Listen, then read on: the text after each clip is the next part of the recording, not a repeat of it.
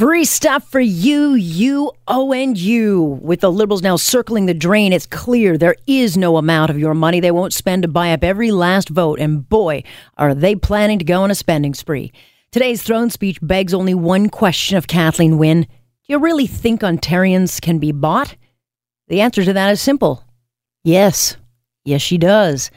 With the provincial credit card totally maxed out and interest rates to pay it down exploding, Wynne is now promising big investments into mental health care spending, home care, child care. This on top of already promised free pharmacare, free tuition. On and on it goes.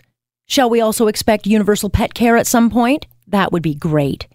Billions more in spending for services this government pretends are free.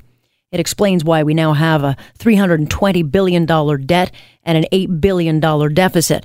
They are addicted to buying you off. After 15 years in power, it is precisely now, as that power slips through their greedy little fingers, that the Liberals are now promising to fix what they've already broken. Which then begs another question.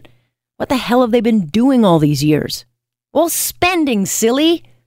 Billions buying labor peace with yearly raises and healthy pensions to an ever-bloated public sector.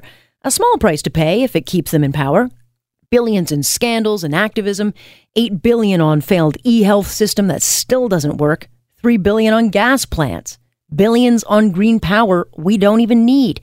And that has forced folks to choose between eating and heating their homes. Billions simply blown away. That would easily have paid for things like social housing, autism support, and all the things you're now being promised by a government desperate to cling on to power. And now Andrea Horwath has finally come out of her hole, declaring she's not going to be outlefted again. So it's a duel as Horwath and Wynne try to outleft each other. Horwath is offering up universal dental care, pharmacare, and grants for all university students. The cherry on her platform, oh yes, buying back Hydro. A fairy tale plan that would easily cost $7 billion just to buy it and would do nothing to lower costs that have been artificially reduced by the Liberals who took out a multi-billion-dollar loan to lower it. I'm sorry to be the bearer of reality.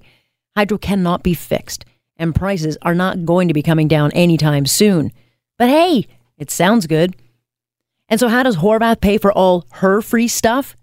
Tax hikes, of course, going after rich people. Sadly, Ms. Horwath doesn't understand that the rich people in Ontario now making $220,000 are already paying over 53%. Maybe they should just simply work for free. Give it all away, folks. Clearly, this election is about who can be bought. My question to those buying in, at what point do you get tired of throwing your money away on this socialized fantasy?